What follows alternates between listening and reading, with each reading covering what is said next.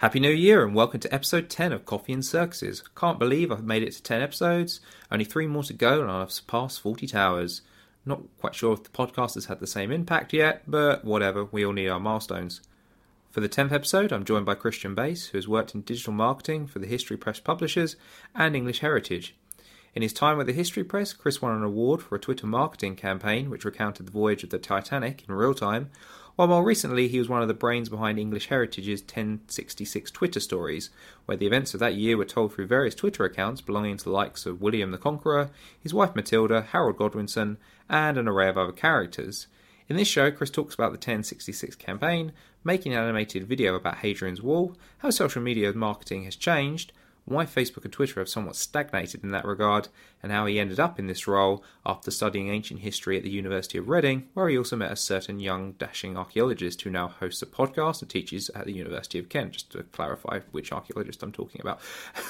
He also talks about his brush with David Attenborough and why Man United will finish above Spurs this season. Say what you will about him, he definitely has a sense of humour.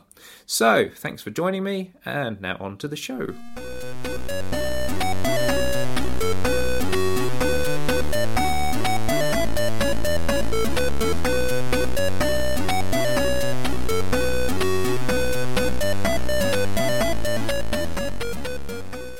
Yeah, I think Sony in general are quite isolated in terms of what they want people to do with their games and the kind of connectivity with it. Because was it like Minecraft something recently, or there was a game in the past 12 months where Xbox sort of said, "Hey, we're going to open this up so people can play it online with PC users," but PS4 users were like, "No, we can't. We're not going to let you do that." And there's a big uproar saying, "Sony, why you got to be like that for Sony? Everyone else is letting us play with each other," but they were like, no, our baby, no one else touches it. That's what they were like with Spider-Man for a long time. Look how that went for them. Yeah. A couple of awesome films, terrible film with Venom, but a pretty good game now. I haven't played it yet. I'll get around to it at some point, but that'll be after Red Dead. Mm. So, social media. That's your jam. That's what you do. It is. So can you actually say what your job title is now? So I'm a digital community... No, wait, sorry. I don't know what my job title is. I'm a digital communications officer, and I work in policing. So basically that just means I'm talking to key stakeholders on various social media platforms. I do a bit of website development, occasionally pick up a bit of press duty here and there. But it's similar to what I've been doing for the past 8 years or so, but it just lets me deal with a wholly different environment where there's always things going on. Obviously, the world of policing, constant 24/7 world. So I came into this thinking, I want to get outside my comfort zone a bit. But historically, I've worked in heritage. I've worked in publishing. Pun there? Historically is historically, I work for English Heritage. Yeah, worked for English Heritage for about 3 years, and before that, I had a small stint working for an accountancy body, which is much more interesting than it sounds. And then before that, worked for a history publisher. So yeah, bit of a background in that. But I did 3 years at English Heritage, right after they had formed as an independent charity, kind of independent from the government. So they, basically for most of their history, they ran these sites in the country that you'll be familiar with, like Stonehenge, Dover Castle. I guess historically they made just about enough money to continue to be open to the public. And then one day, it turns out that they're in a surplus, they're making money, actually making a profit. So the government said, well, if that's the case, then why not just, you guys be an independent charity away from us? And so that's happened. So English Heritage is a charitable trust. The old English Heritage is now called Historic England, and they deal with the things that, like listed buildings. They advise the government on historical matters, the more sort of nitty-gritty stuff. Whereas the new charity, English Heritage, looks after the places you would go for a day out. And I understand they've got that until 2023. They need to prove that they're completely self-sufficient by 2023 to continue. So I was brought on just after that kind of... there were a lot of people in the industry called it a divorce, the divorce from historic England. So it was a time of a lot of change, and the marketing department kind of really changed, so did digital especially. So I joined a social media team of 4 people within kind of working alongside our content marketing team and various other digital bodies in that. So they had a really sort of Herculean task of trying to get this new organisation recognised on Twitter, because they hadn't like Twitter accounts and Facebook accounts for years, but then those accounts, Historic England got those accounts in the divorce. Like, and I think those are the children they kept. Yeah, absolutely. I think the thinking was that because the new charity was retaining a name that people were familiar with, it would be easier for EH to start afresh, whereas Historic England, just had the existing accounts to work with. And one of my biggest projects to take on from the moment I started was to support the anniversary of 1066. So it was the 950th anniversary of the Battle of Hastings in 2016, and English Heritage are custodians of Battle Abbey, which is the abbey founded on the battlefield, if you believe most archaeologists, the battle where the Battle of Hastings took place. They don't know what they're talking about. They don't know what they're talking about. No, I mean, was it like Time Team did like a thing like 5 years ago? They said actually it's down the road from here. It's actually on a roundabout right now. Which it's on the abbey. It's on the abbey. So every year they have this big reenactment. They get loads of English and French reenactors who just look incredible. They go out and buy or make rather armour that Saxons would have worn, that Normans would have worn, and they learn how to choreograph fights, and they just really go at each other hundreds at a time, reenacting the battle as accurately as one can without actually, killing one another in like half an hour as opposed to 12 hours, which the Battle of Hastings actually was. So it looks great. So English Heritage had this big anniversary to celebrate, and I came into the role newly created team, and I was tasked with supporting that on social media. And that in itself is actually quite easy because it's such a big anniversary, and everyone in this country knows 1066 with the Battle of Hastings. People are very much, even if you know nothing about history, chances are you'll know that one thing. That and when World War II started, and then I guess like the two big dates, right? So the actual people always going to talk about that anniversary when it got close to it, and there was always going to be coverage and noise about it. I guess what was hard for me was trying to find a way to get that conversation started and to keep it going for months and months at a time. Because I think from English Heritage's perspective, it was a case that, okay, they got Battle Abbey and people are going to go there to watch the reenactment. That's great. But the Normans' Battle of Hastings, that's just the start of the story. They went on to build castles up and down the country and have a tremendous effect on the history of England. So the understanding was there's 66 castles under English Heritage sort of remit in England, 66 castles. A lot of those are either Norman castles or they started as Norman castles. Why not use the whole celebrations as a way to celebrate the entirety of what the Normans left in England? And so they decided to, each month you would pick a certain castle to highlight, and we would show people how to get around them and why they should visit them and stuff like that. And from my point of view, I thought, okay, well, we know that the events 1066 kickstarted in January the 5th, 1066, when Edward the Confessor died. And then the next day, the Witan elects Harold Godwinson as the next King of England. And then William kicks off because he was allegedly promised the crown. And there's months and months of activity, which builds up to first the Battle of Stamford Bridge and then the Battle of Hastings.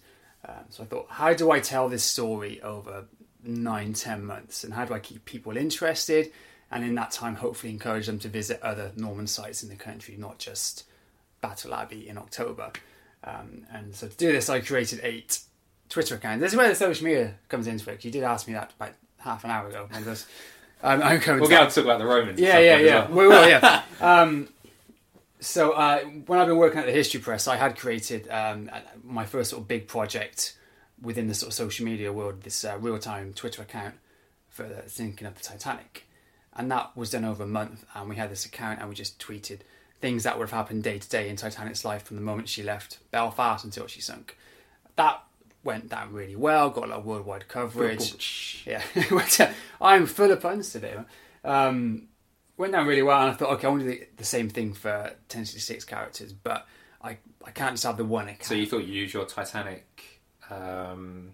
marketing scheme to break the ice with English Heritage? Oh, so God, you're so full. Sorry, carry on. So full. So I thought, okay, that's a good idea, but I can't just have the one account. So I made an account for Howard, obviously, and one for William, thinking, okay, these two chaps have two very conflicting views on who should be on the throne. They've got different opinions of what Edward said to them, and all these really great stories, and they can sort of argue and bicker with one another. So I'll be in charge of both accounts, but they can yell at each other, they can retort, they can use the whole year to try and drum up support. Are you Team Norman? Are you Team Saxon? Who do you think has the best claim to the throne? So that's great. But what other stories are there? Well, there are some great female characters in the 1066 story. Some really powerful, poignant characters like Matilda, who was William's wife. She was pretty, as challenging as William must have been as a person to deal with. One story has it, and this is terribly outdated of a story, but it was kind of celebrated after it came out, that William wanted to marry Matilda. Her father wouldn't let it because he was a bastard. So basically, when she was out one day riding with a friend, he just went up to her, asked her to marry him. She said no, and he pulled her off a horse. And then she went, "Oh, that's really cool, actually. That's really impressive. I'm going to marry you now." Obviously, terrible story, but it gives you an idea of how much of a awkward, horrible person William perhaps could be. Matilda, by all accounts, was actually quite strong and independent, and she could stand up to William. And actually, when he left France, or rather Normandy, to invade England, he left Matilda in charge of Normandy. So I thought, again, that's a good story to tell. What about 1066 from Matilda's perspective? And then as sort of contrast to that, we have Edward the Confessor's wife, and her name is completely slipped my mind. I think it's Edith. So she was also Howard's sister. So that's another female perspective on the Saxon side. So I had, in the end, 8 different accounts, 8 different characters from 1066 to talk about the year, from January right up until December. Obviously that includes Hastings itself in October, where Howard doesn't survive. So we had to have characters to continue on the kind of Saxon story right up until William was crowned king, because he was crowned king on Christmas Day in 1066 at Westminster Abbey. Yeah. Good story from that. So allegedly, when he's in the abbey, he's getting crowned, and the Normans sing out, "Yeah, there's our new king, great," and then the Saxons are sort of encouraged to sing as well. So here, there's a new king. But when the Norman guards posted outside of the abbey, hear the Saxon guys inside cheer. Let's be honest, they get a maid to cheer. This is all a bit political. They're like, "Yay, new king! Yeah, this is great." They immediately panic because they don't understand what the Saxons are saying. They just hear shouting. They assume the Saxons have gone right and have killed everyone. So they set fire to the abbey whilst William's in there getting crowned. Everyone else runs out. William's in there just getting a crown in his head like that, with like flames all going around him. You just imagine the kind of like a symbolic way of what was going to happen over the next 30 years when the Normans led their true conquest of England. So we had Twitter accounts saying this entire story, and it worked really well because it allowed us to allow English Heritage to just show different perspectives to 1066. Because I was certainly very conscious that I didn't want it to be a kind of us versus them narrative. It's so easy when people talk about 1066 or anything historical, they kind of get an us versus them type thing, which is of course ridiculous because it happened 950 years ago. There is no us. I'm English now. Okay, I am no way related to the English people from back then. I had nothing to do with it. Much the same as I had nothing to do with World War II. It's very easy to fall into that mindset of us versus them. So I wanted to show the Norman perspective as much as the English, because actually, I think William had a pretty good case to be king. If you believe what he said, that's what obviously a lot of it comes down to in the end. What Howard said, what William said. But yeah, so the Twitter campaign worked incredibly well for English Heritage, and I got to say, I worked alongside some fantastic people who made some great video content, blogs, website articles, everything. It was a massive team effort, and notwithstanding the historians and the curators who did their played their part, yeah. And it was a great enterprise, and it was a really good example of how social media can supplement other marketing methods to keep a story in the public's imagination. Because we had 10 months worth of content to put out on Twitter, and actually, other than Edward dying in January and then the events, the actual battles themselves in October, there's not a lot going on between February and September time. So I was putting out tweets every day from 8 different accounts. Where am I getting this content from? I can't just make stuff up. Howard decides, I'm just going to go for a walk into London today, blah, blah. We can't be saying stuff like that. We can't just... English Heritage, we're not in the business of fiction. Everything I tweeted had to be historically accurate. So I was referring to what primary sources I had at the time and quite a lot of great secondary sources just to really pull together some believable narrative of what they would have done in that time. And there's certain things we know that did happen. We know Matilda gifted William a ship to lead the invasion. That was her gift to him. She was quite a wealthy person in her own right. We know that the Normans landed at Pevensey in sort of September time. Obviously, we know a bit about the Viking invasion at the Battle of Stamford Bridge and stuff like that. So we can make a few things. There's a little bit of making up maybe, but the narrative sort of worked with us. Fun fact from that year, in sort of May, Easter time, you know what was spotted in England? Yeah, Comet. A comet. Halley's Comet. Oh, you're really clued. I thought I'm going to get him on 1066. Mr. Roman boy over there is not going to. Yeah, I saw his comet in that year, and it's easy. I read my horrible histories. Yeah, well, it's on the Bayeux Tapestry as well. You know, like the people pointing at the comet, and it's obviously easy to look back now and say if that was an omen. Was it at the time? How would people would have reacted to that? You know, would the common man in England, perhaps a distant relative of your Roman farmer that you talked about earlier, would he have even known that there was this crisis for the throne, that this invasion army was coming over to England? Maybe, maybe not. He probably would have been a bit perturbed by what he was seeing in the night sky. But yeah, conscious that I'm going into a lot of detail about 1066 now. Do you want to talk about Romans? Well, my main kind of question was initially going to be, first of all, when you came to English Heritage, and even also when you came to the History Press before that, what was the situation like with their marketing, particularly in terms of social media? Was that something they were engaged with? Is that something that has picked up a lot of steam over recent years? Because obviously now it's perhaps, would you say it's the main way in which the vast majority of people access or see or interact with the information that's going out there? I mean, I guess there's probably to some extent a discrepancy maybe in terms of things like age, for example, but apparently, like at Kent, prospective students, one of the major ways they've said in which they come across advertising for the University of Kent is via Facebook, which I would not have been the case a few years ago. And I guess the one thing I notice is that people are still very much, this is not going to be the same everywhere, but particularly I think still in universities, trying to get to grips with social media and how to actually utilise that. But would you say that when you came to English Heritage and the History Press before that, was social media already a big part of the marketing plan, or did that develop over time? I mean, definitely in the case of the History Press, it was a new thing that they had just had the buy-in from the powers that be to go ahead with.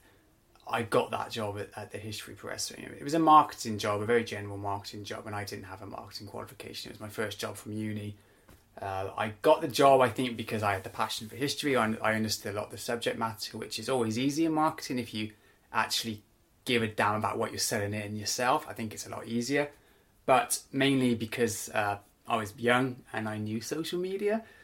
As much as anyone else our age knew social media in 2010.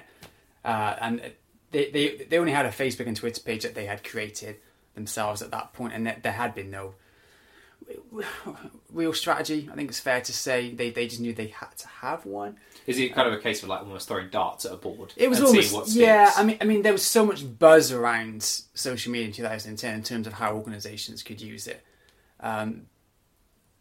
Before that, I think the bigger companies of the world were already looking into it in a kind of serious way and starting to explore it as a viable option for their marketing strategies. But for a publishing house like the History Press, which it's not the biggest in the world, it was a kind of okay, we don't really have the resources to bring someone in and pay them to do this full time. And so a lot of organisations like that around 2010 were starting to go, well, maybe that's something we should invest in. Maybe we should have a think about finding those resources. So I think what's interesting to talk about as well is in 2010, and this will be relevant to you now given that you just published your first book, was that publishing at that time was in a very precarious place. I mean, we're 2 years into the financial crisis. People didn't have as much disposable income.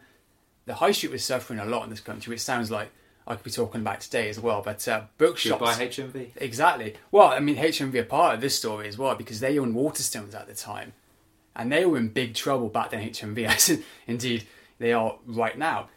And there was a big concern within the publishing industry that HMV were going to go under and take the Waterstones with them. And they were a huge part of, certainly the History Press's start. You know, everything went out through Waterstones, and people were worried about Amazon because, okay, Amazon sells a lot of books.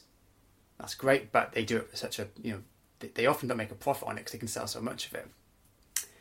People were concerned about ebooks, which again might sound like an odd thing to say, but people were thinking, what if ebooks can be so cheaper? What does that mean for us? And actually, I think ebooks kind of plateaued a bit now. I think everyone that was going to go out and buy 5 ebooks a month, you know, the hardcore readers bought their Kindles years ago, and they're kind of, you know, they're not going to see a great rise in that. I think we've already seen that rise. But again, easy with hindsight. In 2010, publishing was in a really precarious place, certainly in the UK, and people were starting to think, okay, how else do we reach different people out there? You know, we for a start, a lot of publishing houses could no longer afford to go down the conventional marketing routes of booking a venue and having a huge book launch, giving out 100 copies of the books, try and get some reviewers going. I mean, those things cost an awful lot of money, and suddenly that money wasn't there anymore.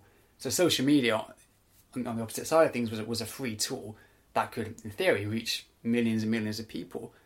So it was, everybody wanted to do it. And I can see why History Press started doing it then. And I certainly bit their hand off at the opportunity, because actually I wasn't too keen on marketing itself back then in terms of writing press releases and doing that kind of aspect of it, which was still a big part of my job back then. But the social media, digital side of things, I thought was great, mainly because I got a chance to be quite creative. I got a chance to commission video and graphics, and I got a chance to do a bit of creative writing, and that's really what I saw Twitter at the time, was a chance to tell the stories that we were telling in the books. And actually, in a way, Twitter back then was different to Twitter now. This one can get a bit nostalgic, and there's some rose-tinted glasses here, I know, but Twitter, when did you change? Well, when Twitter started, it was more a place where people would go to discuss new things and would be looking out for content and for new ideas. And there was a kind of sense of, I can start any sort of conversation off here and it's not going to spiral into a PR disaster. Now Twitter is a place for, it's an echo chamber, isn't it? People go there just to get their opinions validated. They go there to argue as well, but that's just it, to argue. No one's there to... I saw a study the other day as well that reckons that 60% of the internet now is just like bots. Yeah, like a lot, like less over half of the internet current traffic is being generated by machines. Yeah, which I actually can see. Some of the times I see people online. This is going to go off a little tangent, but people online who seem to be arguing with accounts, or they'll retweet an account and put some sort of sarcastic response to it. I'll look at it and I'll look at the account and just think, that's not a real person. Because you look at the account and it was created quite recently. It's got like 10 followers. It's got like a weird picture avatar. Yeah, no, just burn the whole thing down and start again now. See, there's a funny thing. A few years after I started working in that industry, there was people started to buy followers and buy, like, people do that on Instagram. It's still really popular, and it kind of got there was kind of this grey area with whether this is ethically acceptable within marketing to just go out and buy 10,000 followers to get a new account going. I certainly never worked anywhere where that kind of budget ever existed anyway, so it never really came up as an option for me. But I think now the idea is if you were found to have done that, you would be ridiculed for it, and again, and rightly so as well. But back in 2010, yeah, Twitter was it was much easier to get conversations going, healthy conversations going, I think. And working at the History Press, I kind of thought, well, you know, the great thing about history is there's always stuff to talk about. There's anniversaries every day. There's always a on this day type of anniversary thing. And one of the first things I did there, and it was so simple, was just create a calendar of different things that happened on each day of the week, on each day of the year, and then find a book that the History Press had that was relevant to that, which is actually, again, really easy. Like, for example, there's always World War II anniversaries every day, and working for a history publisher, a lot of World War II books. So doing stuff like that, you know, I found it was really easy to grow a community. But I have to say, social media now, on a professional capacity, it's very hard to grow channels organically now. And by that, I mean just putting out good content, letting people see it, share it, comment on it, and growing through word of mouth, that kind of way. It's what every marketer dreams of. But it's harder and harder because Facebook certainly have said, no, we don't want you to do that anymore. We want you to pay to promote your posts. And Facebook, I mean, this change happened over so many years and everyone saw it coming.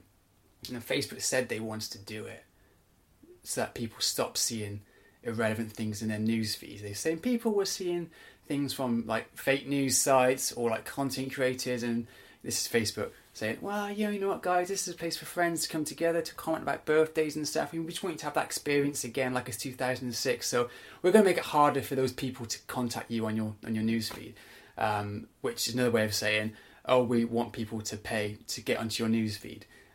Again, it's great if you've got the budget for it, but most don't. You know, I think that's a sweeping statement. I think a lot of content publishers out there just really don't have that kind of money.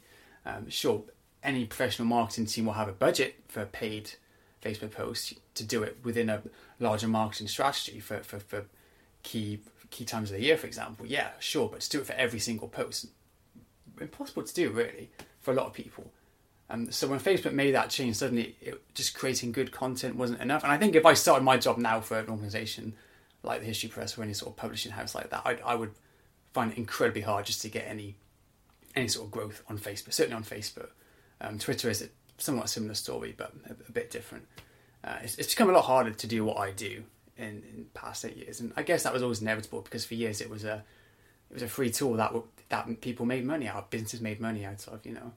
And Facebook said, actually, we want some of that scratch. We want to get in on that. So yeah, it's a lot harder now to do it. Twitter in itself, I don't know if you see this as a sort of personal user, but I think it's quite a stagnated platform in the terms that technologically wise, they've not really been at the forefront of innovation. For all of Facebook's faults, they created Facebook Live, which is just so much better than Periscope. They got their canvases. There's just always new things going on Facebook. You can watch live sport on there now. They've commissioned their own entertainment, like videos, like series. They're going to be up there with Netflix one day. Well, perhaps not, but they're trying to be up there with Netflix one day. So Facebook, for all their draconian, terrifying, oh my god, they're taking over my digital life faults, you know, at least they do original stuff. Twitter hasn't really for the past few years, and that's quite reflected. I think like last year in the fourth quarter, they made a profit for the first time in God knows how long. So in a way, Twitter's quite stagnated. Even though it's still the number one place for breaking news, but it's still a bit easier to grow on Twitter than it is to Facebook. But both still very hard. I think that's what's changed the most in the eight years or so that I've been doing it. Did you find over time, say for example, the History Press, you know, actively promoting stuff via social media? Is it actually even are you able to trace a positive impact on things like sales and the? Oh yeah, absolutely. I mean, those kind of metrics are the backbone of any social media strategy. And I think probably at the History Press, that was one of the easiest places I had to do that, because it's quite easy to see whether social had an impact. Using analytics built into Twitter and Facebook, for example, it's quite easy to see how many people click a link you put out, and you can track that through to your website using Google Analytics and just see thousands upon thousands upon thousands of different metrics that shows what people did when they got to the website, whether they bought a product and stuff. So yeah, it was easily quantifiable. I think what's harder in social media is when you work for somewhere that hasn't got that's not trying to sell something, like often in the charity sector. So I've worked for 2 charitable organisations, and often your remit isn't always to sell something. It's like raising awareness, and how do you qualify awareness? That's a tough one to do. Hundreds of ways of doing it, and people are qualified to comment on that single area of marketing. People's sole jobs is to talk about that and to justify it. But sometimes it feels like a kind of a cop out. From a professional point of view, you think, oh yeah, this campaign was great because it raised awareness. And what do you mean by that? It's like, oh yeah, it got 100 retweets. You know, what do those things mean? We call it vanity metrics in marketing, because what does 100 retweets mean? What do 50 likes mean? You've grown 200 followers this month. Okay, so what? You know, you have to be able to back that up with other stuff as well. But certainly in the History Press, it was easy to do because it was, you know, we can see this action led to this book being sold, or often the case, this book not being sold. But yeah, it just depends what industry you're in, really. I think as well, a good tool for evaluating that as well is just seeing, if you sort of search for keywords like history, for example. When I went to the History Press, if you search for that on Twitter, you could see like the History Press was like in the top 10 of the world for it. And that was just based on the amount of content we were at the time putting out. And that's a good way to see, because I wanted people to see the History Press Twitter account not as a place where they were having books shoved in their face every day, but rather a place where they could talk about history and learn interesting things about history. And subliminally you want to buy the book. Yeah, and never trust somebody in marketing. Everything's about, they're always trying to do. But I mean, do you mind that yourself as a consumer? Because if I see a good campaign, something that really catches my eye, I think is clever or funny, I might go, I'm just going to buy that. Or I do that. Sometimes it does happen. I would look at it, I mean, from my perspective, obviously, if I see a campaign for a particular book, I might know the book is rubbish. From a history perspective, as we had with last year with when we went to that talk by that author, the book about religious destruction in the ancient world. We won't go into that. But at the same time, though, I think there is an interesting questions to be asked about how in the academic world things are communicated, because obviously that raises the question of, like, if somebody's selling something as they were in that case, where their central idea is essentially from 100 years ago and it's not actually really engaging with modern scholarship, but that's got a lot more traction. What we're obviously doing something wrong on the academic side in communicating what the most recent ideas actually are. So I think there's a lot to be said for marketing, and I think a lot can be learned in the academic world from marketing campaigns from people like what you did with the History Press and obviously English Heritage as well. Do you use Instagram that much when you were at English Heritage, or was that kind of still on the way up before you headed out the door? So English Heritage have a fantastic Instagram account, and I'm not saying that to big myself up, because I had nothing to do with it when I was there. A colleague of mine created that from scratch and just did a phenomenal job. And I think it grew like 50,000 people with like zero money behind it in like the first 6 months or something that it was out. But yeah, Instagram is the channel to be on now for a lot of organisations. I'm now following English Heritage on Instagram. I didn't do it before. You've left now, so I've long time left, yeah. But you won't be disappointed. They do a good job on there. But I would rate that as higher than Facebook, I think, for a lot of organisations. Or Instagram. Yeah, Instagram's the main one now, isn't it? Is it because it's visual? There's less place for like discussion per se compared to Facebook. I think a lot of people been turned off by the heated conversations that you can have on it. Because Facebook was funner when it was a place where you knew it would just be people your own age talking about the kind of. I remember when it was just university networks. Yeah, I think that's when we joined it. I always say this is crazy, because we joined Facebook just as it hit these shores when it was still just a university thing. Because when we started university, I should say for the record, we've never met before. No.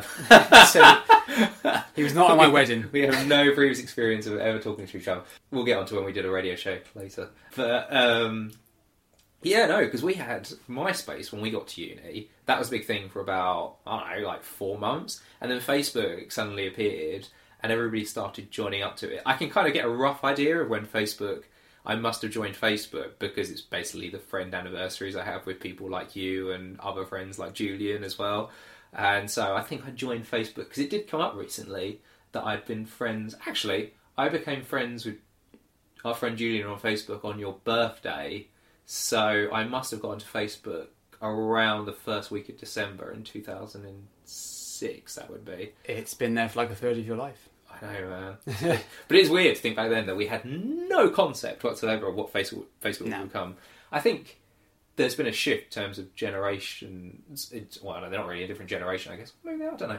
But people that are coming through uni now, people that are kind of in their late teens, early 20s, don't put anywhere near as much on Facebook, because we were much more kind of open about things. Yeah. And now we look back. But at the time, we had no kind of comprehension that it would become this worldwide thing. It was just literally, you couldn't even see it if you weren't in the university network. Yeah. And then it just went boom, and then it was suddenly massive. The thing with Facebook now is that it's an old person's platform. It's for the only growth is it's pretty big growth, but the only growth they see there in the kind of 35, 40 plus people, perhaps even older in certain parts of the world. You have your baby boomers, your soon-to-be pensioners using it the most. And actually, I think if you went on there right now and looked up, I know, a CNN or BBC article and looked at the comments, you'd probably see the most vocal people that would fit that kind of age range. That's part of the reason why Instagram is so important now, is because that's where the youngsters, the youth, that's where they've moved to. And interesting example, I think, recently was a couple of weeks ago with the whole thing with Raheem Sterling and the racist abuse, or supposed race abuse at Chelsea. I don't know if that's actually been what's going on with that, but that's a whole legal thing, so whatever. But, you know, when he made that statement, he put it onto Instagram, and the news outlets shared his Instagram post. I think that kind of says a lot, that Instagram was the main one that he went to... I mean, I don't know, I didn't really check up on it. I imagine he put stuff on like his Facebook page and his Twitter account and such, but it was the Instagram post was the main one that everyone was talking about, which I think says a lot. Yeah, I mean, he's a young guy as well, obviously, and I doubt, I mean, obviously, he'll have a team doing all this stuff, somebody as prolific as him, I would have thought, but the A-grade footballers, yeah, they're probably everywhere, you know, that they have their own brands, they want to push out Facebook, Twitter, YouTube, whatever, but I think the less prolific stars, the younger ones, they're just going to be on Instagram and maybe Twitter, because people their age don't really use Facebook anymore. I have a relative of mine, like a kind of second cousin. I'm not really sure what I call my relation to him, but he's 18 and he's on Facebook. But whenever I've spoken to him about it, he said, "Yeah, I just kind of use it so my mum knows what I'm getting up to at uni, as much as I want her to know what I'm getting up to at uni, just that I'm still safe and stuff."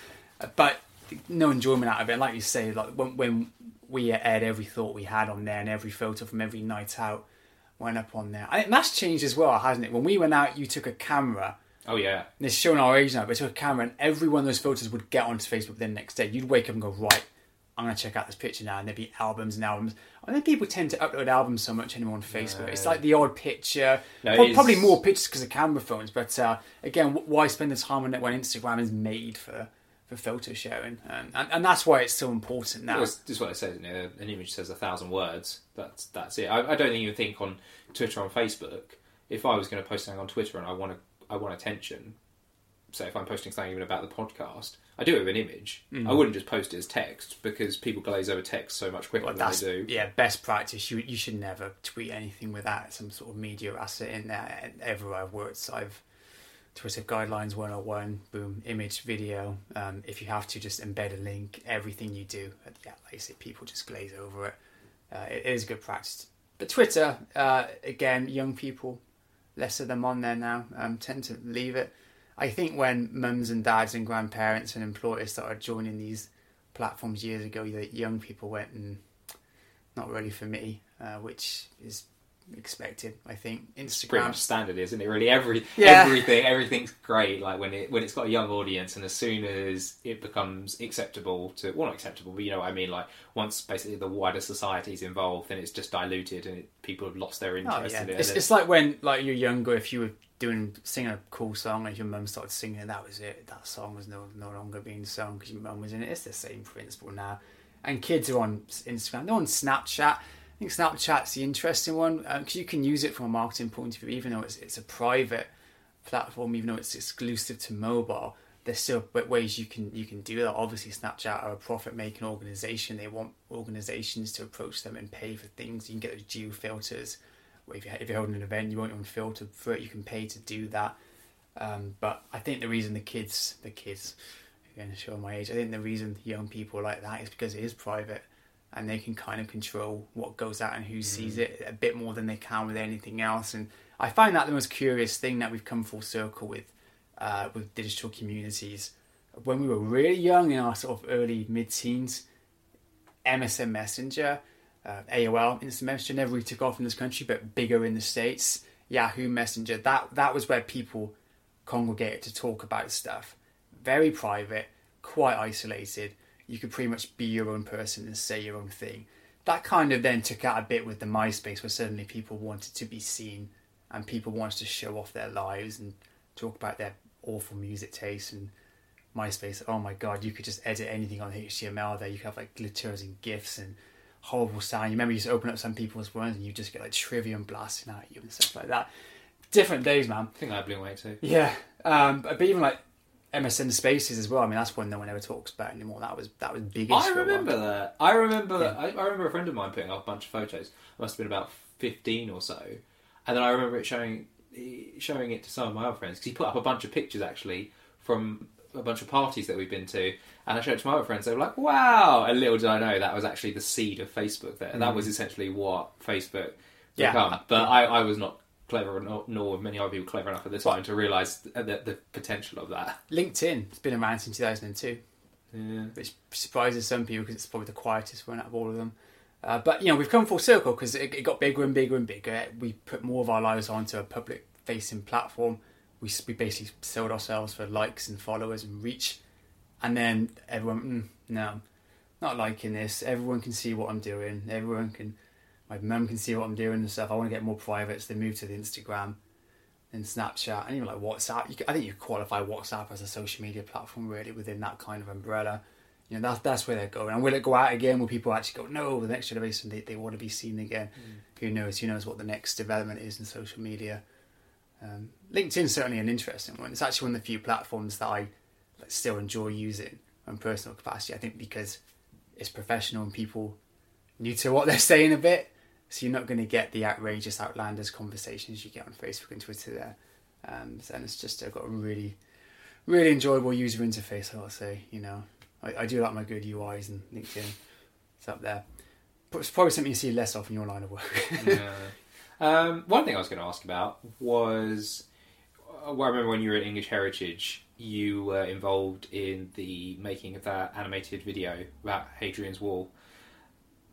Talk to me about how did something like that come into being? Did somebody just come out one day and was it involved in anything in particular that was going on? And is it something where somebody just says like we should do this? How does the whole thing come together? Because obviously you have to contact, I guess, somebody to do the animation and so when I went to English Heritage, we commissioned 5 animated videos like that for social media, and that was the difference. The organisation had made their commissioned animated videos before to sit on YouTube and the website, but these were meant to be digested in 30-second to minute-long segments. Because people don't watch video. People watch video on social. That's pretty much the only thing people really do on social right now is watch video, but they don't watch a lot of it. No. Pretty sure you can see like people, the first 10 seconds, a lot of people will just click out. So I've realised this, that a lot of people, and myself included, I do things like I end up watching like a 5-10 minute thing on YouTube while I'm eating dinner or something. Mm-hmm. Like that's the thing, like it's disposable, that I don't have to...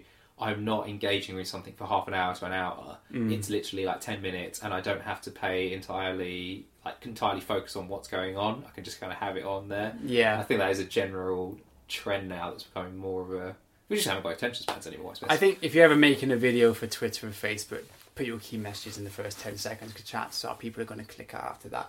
But these videos for English Heritage, they're meant to be short, so it seems a little bit funny, but while still conveying the sort of key salient points. So whilst I was there, we did 2 1066. Yeah, those 2 videos, and the Roman one you mentioned earlier, Hadrian's Wall, that was that had a theme to it of ingenuity. So English Heritage was celebrating human ingenuity in English history over the summer of 2017. So they looked at the creation of Hadrian's Wall. They looked at how to take a medieval castle, how to besiege one, really interesting. And that one was fun.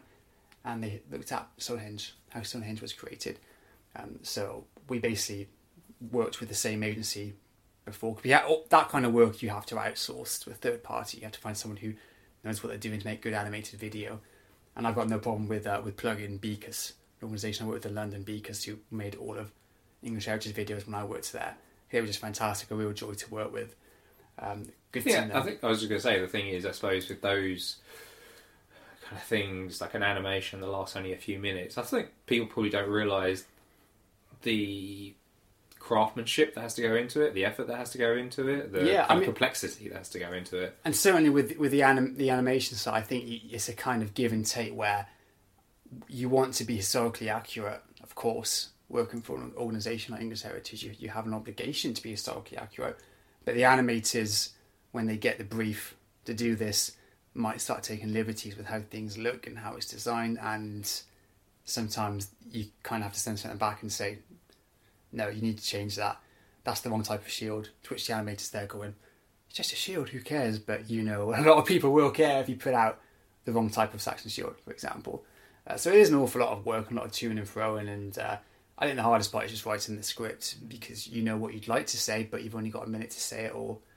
And you're never going to please everyone. Well, yeah. And so the kind of problem with the Hadrian's Wall one was that we use the term barbarians, which is accurate, I think you would say. I teach a module called Barbarians in the West. So Yeah, we can. I mean, I think we can live with the term barbarians. Yeah, the barbarians north of Hadrian's Wall, and I think some people found that upsetting because they thought there was modern Scottish people were being called barbarians.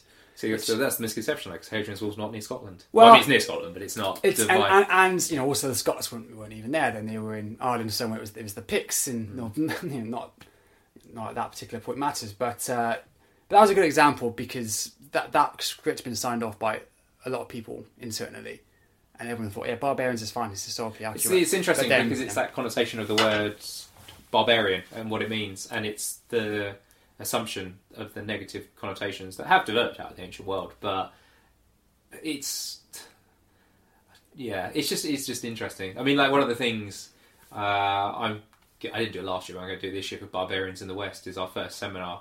I'm going to do some word association. So I'm going to say to them words like barbarian, Hun, Goth, Vandal, and then ask them what in order. Barbarian.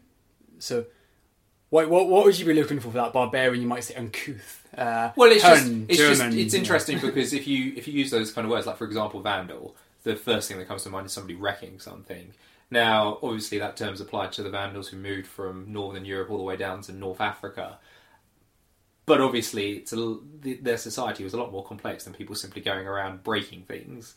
They graffitied as well. Yeah, so did the Romans. But that's the point. Like, it's trying to get away from those polarizations, particularly in late antiquity, because by the late antique period, the same people that you'd be talking about being barbarians were also being employed in the Roman army.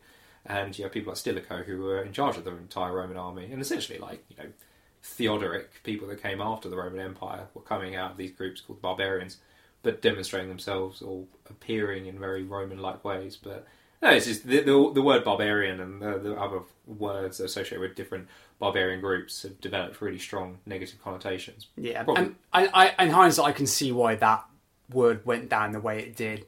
And it's a good example of how sometimes you can't prepare for every eventuality, and I think that's the big part of marketing is crisis management, is thinking, okay, we're putting out this campaign or making this content, how could this backfire on us? And you see it all the time. Whenever marketing campaigns for big companies backfire, you just think, well, why did you do that? And sometimes it can be easy to do for some cases. And so that script went through so many people, signed off, and we would think it purely in terms of historical accuracy. I'd sign off. But you would. But with the academic hat on, you'd go barbarian. Yeah, that was a term used by the Romans. It meant distinctly somebody who wasn't Roman from the end of the frontiers and onwards. I mean, sure, why not use it? So yeah, that was an interesting. And it's interesting just because what it is also how people are going on that basic presumption of Hadrian's Wall being a defensive barrier against the Scottish, when it's, as we were saying earlier, it's not. And it's also that kind of just what people think of Hadrian's Wall as well, and the connotations they have. Because obviously, as you say, the video itself had to be quite a short one, so it's digestible, and people watching, then they leave it and they go away. But people write entire massive volumes on Hadrian's Wall, so it's it's going to be a much more complex subject than that. It's like when I write, or when I mark an essay, sometimes you have to give students a little bit of leeway, because a student can't say everything in an essay. If a student knows what they're talking about and they make some really good points and they put a fair bit of information into their essay, well, in 2,500 words they're not going to cover everything, and you've got to accept that. In fact, actually, I've had a couple of students who have just written essays on Hadrian's Wall who haven't covered everything, but they got good marks because they covered the main points. It's that kind of understanding as well, I think, that you're not going to cover everything in a short video, which people don't really appreciate. Take me back though. I mean, usually one of the things I ask people as well is how you first got interested in the world. I mean, of ancient history, because you did study ancient history. Do you do ancient history and history? Ancient history and history, yeah. Yeah, so, I mean, obviously, as you're saying, you've ended up going down a career path where you kind of dipped in and out of companies that are involved in history, and that stems to some degree, well, largely, I guess, from your own degree, which as you say was in history and ancient history. It certainly makes it easier to get jobs in the heritage industry when you've got a history degree. Yeah, but it's always right. nice As opposed to, but as opposed to like you didn't do a degree actually in marketing. No. But just to go back to the very start, like how did you first end up doing a degree in ancient history? Why choose that? I think I got into ancient history. We could go back with this story, but I think probably like you, one of my first loves as a kid, one of the first interests I remember having was dinosaurs. Right, this goes way back, 65 million years. This anecdote, through like Jurassic Park and stuff as a kid, and I could list names as a 5-year-old that Stegosaurus, Dromaeosaurus, Diplodocus, Apatosaurus, names that. I've just had a sudden thought that I think what I'm going to start doing is repeatedly talking on the podcast about having a really big interest in dinosaurs at a young age and switching to archaeology, but basically claiming the reason I do what I do is because of Jeff Goldblum. Start a campaign to get him on the podcast. That's just a side thought I've just had. Carry on. Life finds a way. Yeah, it does. But I think that got me interested in the past in kind of general, and then at school that was sort of taken to the human realm when I looked at Greek myths in like year 4. So we did Heracles and the 12 Labours of Heracles, and I just thought, wow, Greek myths themselves are great for kids to get into. Just story from story from story. It's the ancient superheroes really, and I always maintained an interest in ancient Greece from that. And then I started reading the whole history books that you referenced earlier. My first one, Cutthroat Celts. What was a Celt? Now I think I knew more than my parents did about Celts. And then the Rotten Romans, Groovy Greeks. Making a film with Rotten Romans now. Oh my god! It's going to have Derek Jacobi as Claudius again. I had the combo pack of Groovy Greeks and Rotten Romans like in one book, and it had like a kind of a Platonic kind of Greek figure saying to a Roman legionary, "What are you doing in Greece?" And he goes, "I'm just roaming around." All I remember from that one bit. But I love those books, and that kept a healthy interest in the ancient world throughout my time at school. Because I certainly never really touched upon that in history at school. Probably did the Romans at some point, like in primary school, but definitely did the Saxons. Did a lot on the Saxons.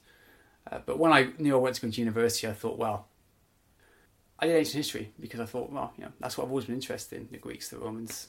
And that's why I chose. I think I chose. In all fairness, I was thinking about this earlier, just on a quick side note. We had a pretty tough time when we graduated because we graduated like right in the middle of the recession as well, which was not the best. Well, I don't know. It was hard, yeah. There were like for me, like there was literally like no jobs in archaeology. Like people were being made redundant, they weren't hiring, they were sacking people. Yeah, graduate employment was tough, and I think a lot of people wanted people with experience in new roles rather than degrees because it was a hard time and they didn't want to train someone. And it was tough for us, and didn't help the fact that we had the tuition fees as well. We were the first generation to have the higher tuition fees, which now seem like nothing compared to what tuition fees later became. But I didn't really give a lot of thought about what I wanted to do with the degree. Did you always think you'd go academic? Did you always know I'd go? No, I was thinking about this earlier. No, I always wanted to be an archaeologist. I was of the mindset that I was just going to graduate and probably end up just working for a commercial unit. But as I say, in 2009 when we graduated, there were no archaeology jobs. People were being made redundant because commercial archaeology, is so tied to the building industry that in a recession it just completely flatlines. And it was only being in that situation. Finishing uni, going on a couple of digs, like when I went to Cyprus for a few months, and coming back at the end of the year, and there clearly not being any work, and just deciding, well, I might as well go do a master's, and going and doing that. And there was only really the masters where I actually started to think to myself, the academic path might be one for me. Obviously, I've since gone back into commercial and dipped in and out a bit, but it wasn't until actually I did the masters that I really started to think I'd actually become an academic rather than just simply like a field archaeologist. See, I had no idea at all. I just thought university, that's what everyone's telling me to do at school. Go to university, it'll be great. You'll walk out and your first day you'll get a $30,000 job within like 2 weeks of graduating and all that stuff. But it's very easy to say that in hindsight, isn't it? But I knew I wanted to do ancient history, and I did the history side of things as well. And that Reading history is defined as, I think, from late antiquity up until like the modern era. So that whole massive period in ancient, everything before that. And I did a range of stuff at Reading for that kind of history side of things. I think I the most modern thing I did was the civil rights movement in the States in the 60s. All right. But then I did things as varied as the rise of Islam in the 7th century and Columbus discovering the Americas and all this other stuff. And that was great. Actually, my favourite part of that was medieval. That's when I realised I really enjoyed medieval history, probably as much as I enjoy ancient history. So I did a lot on the Crusades. When you realise that the popes in like high medieval Europe were politicians. You ever read John Julius Norwich books on the popes? It's a good read. It's a good read. He did a book on the entire history. Oh, I think I might have done. But it's like an easily digestible. It's like there's like a chapter for each pope, or essentially, yeah. Like, I mean, he I runs through them quite quickly, but it's it was a good read. Yeah, and that like home thing got me interested in like the relationship between the Roman Emperor and the Pope and the kind of conflicts around that. But yeah, Crusades. That's interesting stuff. It's one of those things that people, I think, have just got the wrong. Like popular culture's got that wrong. I think Crusades, probably not helped by various Victorian writers who used it as a way to talk about their own kind of conflicts with the East, and I'm obviously using that in speech marks in their time. But I mean, what would you say is the primarily the cause for the First Crusade? Like, why do you think the Crusades were called? Money, probably. So you're not taking my QI kind of klaxon there, which is it was to get Jerusalem back or something to that effect. No, clearly it's a much more complex situation than that. I'd also probably say there's probably something to do with someone's legitimacy thrown in there as well. It's actually it's much more related to the Byzantines and the trying to heal that kind of schism. The schism, that's it. I was say schism. The schism between Orthodox and Catholic. So at the time, it's Pope Urban II who proclaimed what we now know as the First Crusade in 1095 in Clermont in the south of France, I think. And there are about 4 different primary sources detailing what he said at the time. And the first was written down a few years after, the latest from like 100 years after. And the earliest ones very clearly state that he wants to call an army together from Europe, from Western Europe, to go and aid the Greeks to fight against the Seljuk Turks. So the Turks who were then invading their territory from Central Asia. Nothing really in there about going to Jerusalem and taking it back for Christians. But later speeches kind of negate all that, and they just sort of say, oh yeah, it's I want you to go and get Jerusalem for me. And that's quite interesting, because we know from history what actually happened was the Crusade made its way to Constantinople, they picked up troops there, they have a few fallings out with the Greeks eventually turn back and leave them, and then they decide whilst they're there to go and claim areas for themselves. There's a lot of second-born sons there who aren't going to inherit land back home, so take upon themselves to become king of Jerusalem and king of Cyprus and stuff like that. So it kind of got hijacked by people en route, perhaps inevitably. But I find that quite interesting, that the Crusades started as this more kind of way to heal the gap between Greek and Catholic. Do you not think that's interesting? Yeah, it's interesting. But obviously later on, when it was proven that, hey, you can go over there and reclaim land, and pretty much the second and third Crusade were about that, and they were pretty disastrous actually from a kind of Western perspective. I think it was only the first one that could be deemed a success from that. Obviously the third Crusade captures our imagination because of Richard III. Is Richard III, isn't it? Third Crusade first. Yeah, I know my history really well. Yeah, Richard III, he went over there after yeah. You're actually, he survived Bosworth and went to Jerusalem. Yeah, that's a twist for you. Yeah, I love those stories from history where they're like, oh yeah, this person survived that, and then go back to 1066. There's one from Harold where he survived, and he spends the rest of his life as a hermit in Germany and something. Because of course you would if you were. It's interesting with those kind of stories because sometimes that suggests that somebody's got a level of popularity. I mean, obviously Harold probably would do, but a level of popularity that carries on because sometimes those sort of things you get like imposters that pop up or claimants to the throne. Yeah. It's like Nero after he dies. There's like a fake Nero that turns up, which, despite the fact that everyone thinks that Nero's a really bad emperor, suggests that actually he's got a level of popularity with people. Because otherwise there'd be no point in being an imposter. Oh yeah, but of course that was the coffee man, Nero, wasn't it? That was the famous... Yeah. When he couldn't get his imperial throne back, he set up a coffee chain, which carries on till this day. I was going to say, is there anybody that inspired you massively when you were at Reading? But we'll just say me and leave it at that. No, it was definitely Ross. We're gonna have to do a shout out for Ross in this, just like the man, the legend, the myth, as one day he will be. I'm gonna just call all my kids Ross. My first one. Ross word, Ross too. Somebody actually said to me recently about doing this podcast. They were like, "Oh, that's great! Like you're actually taking the experience you had when you did things like the student radio and using it in your current profession." And I was like, I don't draw at all on my time in student radio. The student radio thing was just a bit of a... We presented a student radio show for 3 years or 2.5 years because we stopped doing it towards the end because it was just like couldn't be bothered anymore. Well, I wasn't so just couldn't be bothered, but getting into the final straight of uni. One of my lasting memories of that is, but I remember doing the radio show one morning. This was when we had to do, I think it was like the 9 o'clock slot on a Monday, and nobody else wanted to come in because we'd been on a bar crawl the night before, and I still got up the next day and did it, and I was very tired, very hungover, but I had a voucher for Café Mondial, one of the cafes on campus, so I went there to get a drink, and I didn't really know anything about coffee, so I just looked at the menu and I was like, I don't know, I'll have an espresso, whatever that is. And she was like, okay, sit down, I'll bring it over to you. She brought it over and put it down in front of me. And I was like, what the hell is this? Yeah, well, I just did it in one go rather than sipping it. And then about an hour later, I was like, who wants to go out again tonight? Let's go. I remember being naive. I was naive about coffee.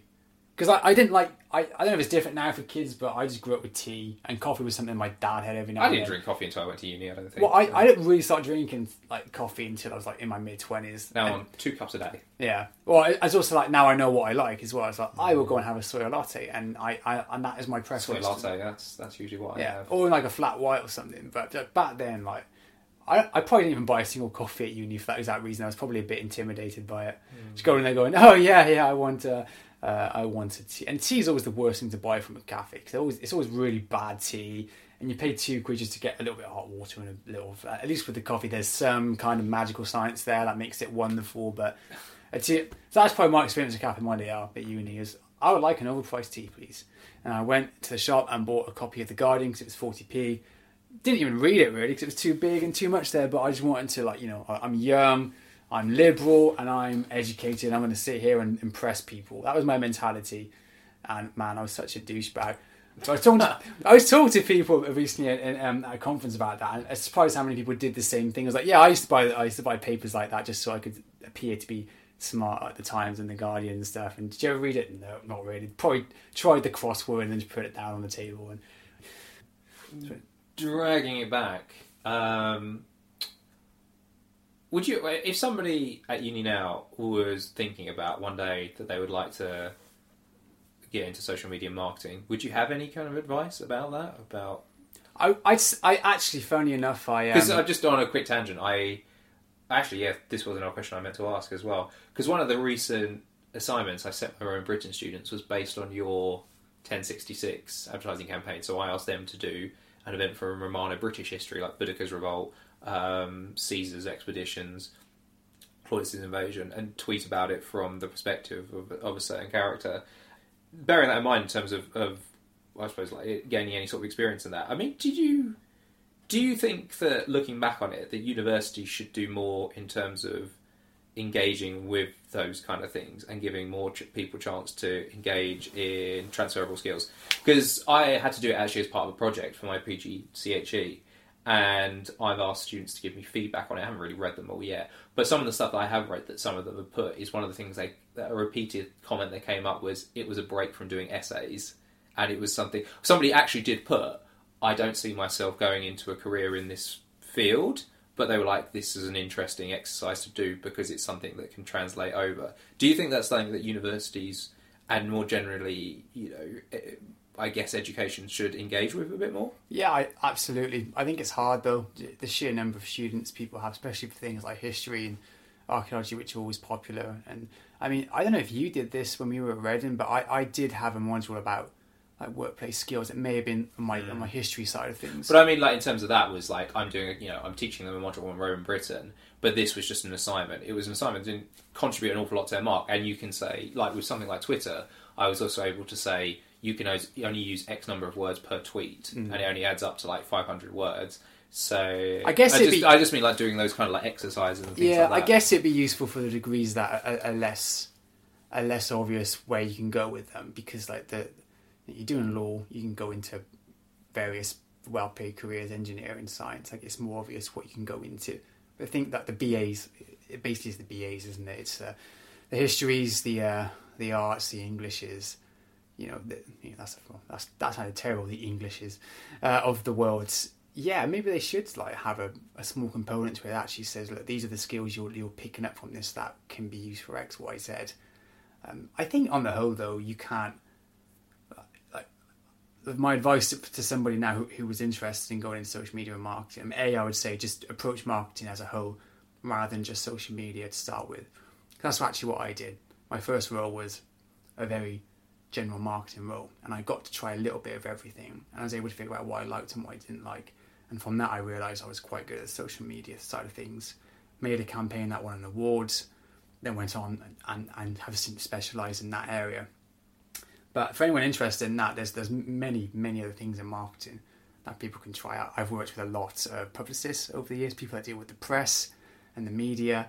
That's a very intense job, but I think really exciting as well. You get to work with some big names and you get to meet some fantastic journalists. So yeah, really, I think when you're that young, you shouldn't pigeonhole yourself too much. But obviously, it's always good to get experience in trying different things. So make your own blog, do your own podcasts. If you can, become an Instagrammer, that's an influencer, so you don't have to do anything what I've just said. You could just sit back every day and make money doing advertisements. But I don't know. It's on the other hand as well. I think actually for a lot of these degrees which are less obvious in terms of a career progression, actually there's a lot you can do, an awful lot you can do. And as soon as you nail down what those skills are that you've learned, because in history, in ancient history, and much the same as archaeology as well, it's the writing skills. You can write a lot, you can write quickly, you can write with an opinion, you're going to have good research skills. It's very telling once that I lived with, as you know, some physicists when I was at uni, and one day they had an essay to write and they were absolutely flabbergasted about writing the essay. It was 500 words. I was like, that's an intro for a lot of us, and I'm sound too blasé. Sounds like the beginning of like a sketch in the Young Ones or something. Yeah, and that's not to take the fact that these people were very smart doing a very complicated degree that I would probably know nothing about. But it's that horses for courses idea, and it's that idea I think as well when people talk about the humanities being quote unquote a lesser subject in comparison to other things. Actually, we'll know there are important skills that you develop in the humanities, and it's understanding. I think sometimes that's the thing. It's understanding or promoting more what those actually are. And that it's not just simply... Because one of the problems we have in archaeology, I think, still, is that there is a general presumption that it is a bunch of old guys drinking ale who go and stand in muddy fields and never find anything. Which is rubbish, because you're cider drinkers. Well, yeah. Gin. I started drinking red wine of an evening now. But one of my students actually sent me a sketch the other day, a YouTube... clip from YouTube of Armstrong and Miller, and one of the guys he's walking through a field, and it's a Rib on Time team where he's talking about like, we've been here for days looking for this, blah blah blah blah blah. It's really interesting, blah blah blah. And he gets to the edge of the trench, and there's a guy sat in the trench who's clearly kind of a little bit based on Mick Aston, who's from Time Team, but he's got like long, like middle-aged guy with long hair, kind of zany jumper, and he's like, so what have you found? He's like, I've discovered that archaeology's boring, and it's. More often than not, actually, even talking to people now, like people still have that kind of idea of what it is, and trying to. I think this is one of the things, particularly I actually try and do with the podcast, is actually demonstrate that there's more to it than just that, and there's more to studying the ancient world and studying archaeology and classics, etc., than perhaps what people think there is. Absolutely, but. Anyone studying it now will forever get asked by parents, friends, co-workers, if they're doing part-time jobs, what are you going to do with that? You probably had that. I had that all the time. And it's kind of, it's quite a rude thing to say to someone, actually. I think who's spending all that money, all that effort to study something just to be told what you're going to do with that in a kind of snobbish way. And yeah, there is still this huge sweeping generalisations that these degrees are worthless, which they're absolutely not. I think pretty much everyone I've ever worked with in the marketing sphere have had degrees. 1 or 2 have had them in marketing or business related fields. The rest came from other associations, other studies, and I find that quite telling, and I just think marketing as a whole is something that's, if you've got those key skills from a degree, you can pretty much get into any part of marketing that you want. And it is an exciting career. You get to be creative, and that's a part most people don't think about. To do well in marketing, you have to be creative. You have to think outside of the box, and you have to be willing to take risks. And if you're somebody who enjoys doing that, then yeah, it's a good career. I mean, I've had the chance to, and this seems like a dirty word at the moment, but film with drones. Like do spectacular panoramic videos with drones of castles and other beautiful historic sites. I've got to write scripts for videos. I've met an awful lot of celebrities. If I'm allowed to name drop a few, I would. I'm not going to, but you can say Harry Redknapp. I met Harry Redknapp. I interviewed him. He was good. Judi Dench, lovely.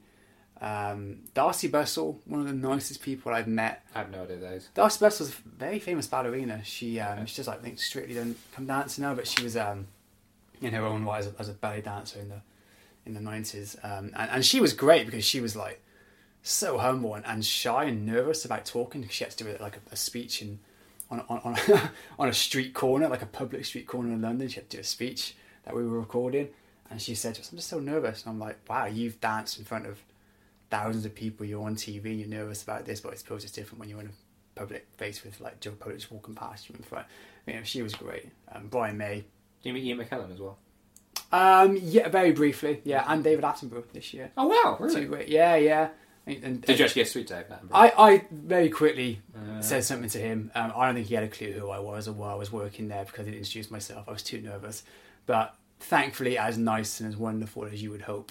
Yeah, that's the thing. I mean, I would imagine that would always be my fear with those sort of things. I actually I got on the Underground the other day in North London, and then there was an announcement saying the train wasn't going to go anywhere. The train ahead of it had broken down. So I got off the train, and it was one of those stations where there's no escalator. You have to get the lift back up. So I was wandering around, then I eventually wandered back into the lift. And as I was standing there waiting for the lift to come down, this bloke standing next to me, I look at him and I think, "You're Jonathan Creek." Or he's Alan Davis. Alan Davis. And I looked at him and he looked at me, and then I sort of just looked away, and then I didn't say anything to him because I was like, he's already like behind because his train is not going anywhere, and there's always that risk when you talk to people like that they're going to have that one bad day. Yeah. They might be lovely like 99% of the time, but like, I don't know, something really bad's happened to them that day or whatever, and then you always have that risk that you're going to talk to them and they're going to be awful because they've something bad's happened or whatever, and you've taken them out of context. And now colour your opinion of them forever. Yeah, exactly. I'm a strong believer of don't be heroes. Although I imagine like David Attenborough is one of those guys you've got to be pretty safe with. Do you know what? He spoke, as a kind of orator, he spoke so well, and that's when you realise, damn, as a skill, that's been lost. The ability to stand in front of people and enunciate, speak loudly, speak clearly, hold an audience. I mean, I suppose he's had decades of experience with it, but wow, that was seeing that in person was incredible. But yeah, no, he's one of those people that's he's got like a level of gravity to him, hasn't he? Where you just, when he speaks, an entire room is always going to fall silent. Well, because everyone's just in awe. You wouldn't even listen to what he probably says half the time. You'd probably just be sat there just like, oh. It's like a lullaby. It's like, just put me to sleep in a good way. But yeah, when he speaks, the world listens. Like, that's why we're gathering up our plastic now and become much more conscious about that. That's a great story from 2018, don't you think? And that's one good thing we can take as the human race from the year, is that people start to wake up to plastic a bit more. Yeah. Thanks for this documentary. It's a bit late though. Oh God, I hope not. Yeah. I was trying to stay optimistic about the future, but I'm conscious we've gone through all of this. We've not once brought up Star Wars. I feel. Well, when you were talking about drones, I was going to make some sort of joke about a drone army, but a drone army. Yeah, I probably they're not very effective, clearly, so you don't have to worry too much about drones. I actually thought earlier linking up the Star Wars and the history, because that's what this podcast is about, I'm sure. I played Star Wars: The Old Republic a few years back. I remember that it was an MMORPG, the kind of spiritual successor to Knights of the Old Republic, the old very acclaimed game from like 2002. And you have 4 characters on the Republic and 4 from the Empire, the old Sith Empire. And I made it to call them the Republic characters. I called Athenian, ancient Athenians, and the Empire ones, ancient Spartans. I just remembered that earlier when I was thinking of Themistocles, who created the Athenian navy and led the Greeks to victory at the Battle of Salamis. And I thought, wow, how telling is that I called the good guys the Athenians and the bad guys the Spartans? It's like somehow that history that's been written by the Athenians has clouded my judgment of the Spartans. So I'm not going to lie. I mean, there's probably been some very nerdy things said on this podcast, but that's definitely going to rank amongst the most nerdiest I've ever heard. Given you've had some very smart academics on there, I'm going to take that as a compliment. Oh no, it is massive nerdy thing. Yeah, this podcast constantly spirals off into nerdiness, so I'm fine with that. But I was thinking of Themistocles, because that awful prequel to 300 that was made. I've never actually seen it. I think I drifted in and out of it, so I watched them and terrible. But it's got like the Battle of Salamis, I have very fond memories of that battle. I was there. It was a good time, rolling the army sort of up there. But it's from our first year at uni. I think it was one of the first pieces of work we got told to do in our 5th century Athens module to study the play called The Persians. I forgot who wrote it now. 5th century play. Aeschylus? Euripides? Not Euripides, but it's a tragedy, isn't it? It's Aeschylus. To the internet. You can carry on talking. But because there's the great moment from it where Xerxes is standing on a cliff edge and he's watching the battle underneath him, just like watching his fleet get decimated by the Greeks, realising that that's basically it. Yeah, it was by Aeschylus. Was it really? Oh. Well, I'm the only one. I did focus on ancient Greece in my degree, so what do I know? You did Jews and Christians in the ancient world together, and I did a few Roman wars. We did Roman Empire, Augustan Rome, end of the Roman Empire as well. I remember that. Yeah, that was good. That was I think that was my best mark at undergraduate. Rather telling, I didn't realise it then, but that was going to kind of. I did well in the coursework for that, but then I think I really botched up my exam because it was something like I can't remember what I did for the coursework, but the exam question I remember doing about Constantinople. I actually think I chose Constantinople as an exam question as well, whatever the question was, just because I thought nobody else is going to do this, so it would be different. I did in the exam something like, did Rome actually fall in 476, which is like such a loaded question and probably too much to answer in an hour and a half. Most exam questions I don't. None of the modules I teach have exams.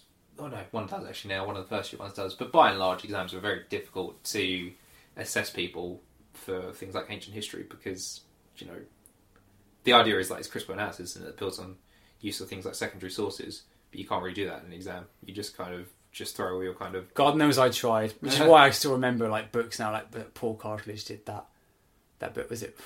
Greece was like 5th century Athens. You did there's the Cartledge book, and I swear there was another one as well. There was like 2 books that we had as our kind of core reading for, most of the undergraduate when it came to the Greek stuff. But I tell you who I always enjoyed reading was Robin Waterfield. I think we had his translation of Herodotus when we started, but he wrote a book that inspired me to do my dissertation on the subject that I did it on. He did a book on the March of 10,000, which I knew nothing about until I read it. And I thought, this is brilliant. It's a really interesting part.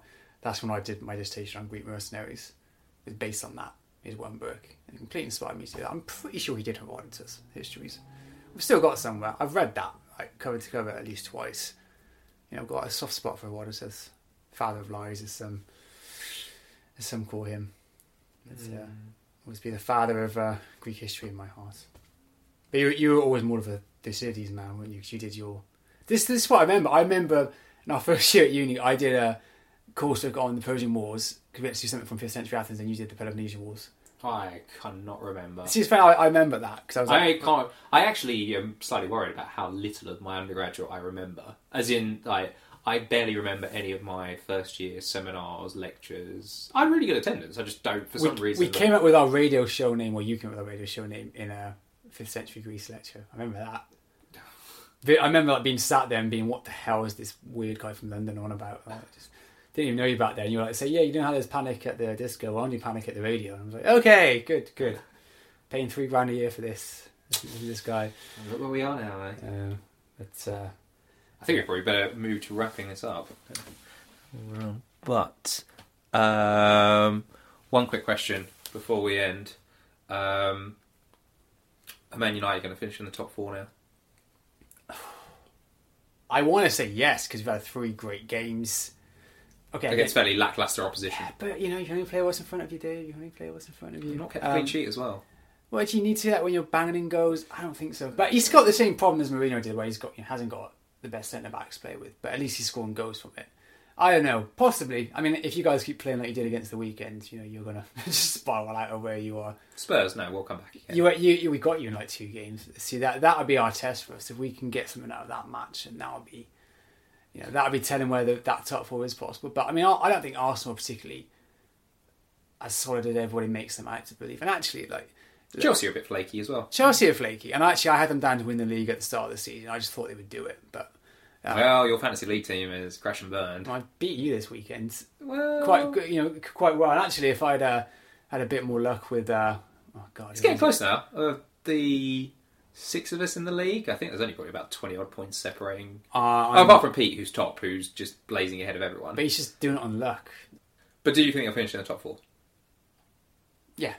Okay. I'm gonna go on record. Yeah, you can get it on, capture it on a microphone. Yeah, we'll get top 4. Okay. I think. You think they'll finish above Spurs? Do you know what I think we could do? I think you might bottle it again. Oh, we'll see. All right, I think that's a good point to end on. And I'll play this back at the end of the season when we do finish above you. Okay. And you finish the top 4. Okay, I'm sure. Wait, before we cut off, did you enjoy your Secret Santa present? I did see what it was before. Oh, my FIFA trophy. Your FIFA trophy. Yeah. I did. Yeah. And I did send our dear friend Julian a picture of it. Was he impressed? He asked whether or not James, who bought me the trophy, is blind. Which he's clearly not, because I won more games this year. So I am currently reigning FIFA champion. Okay, well, we'll send this to Julian after as well, so you can hear that. Right. Thank you very much. Cheers.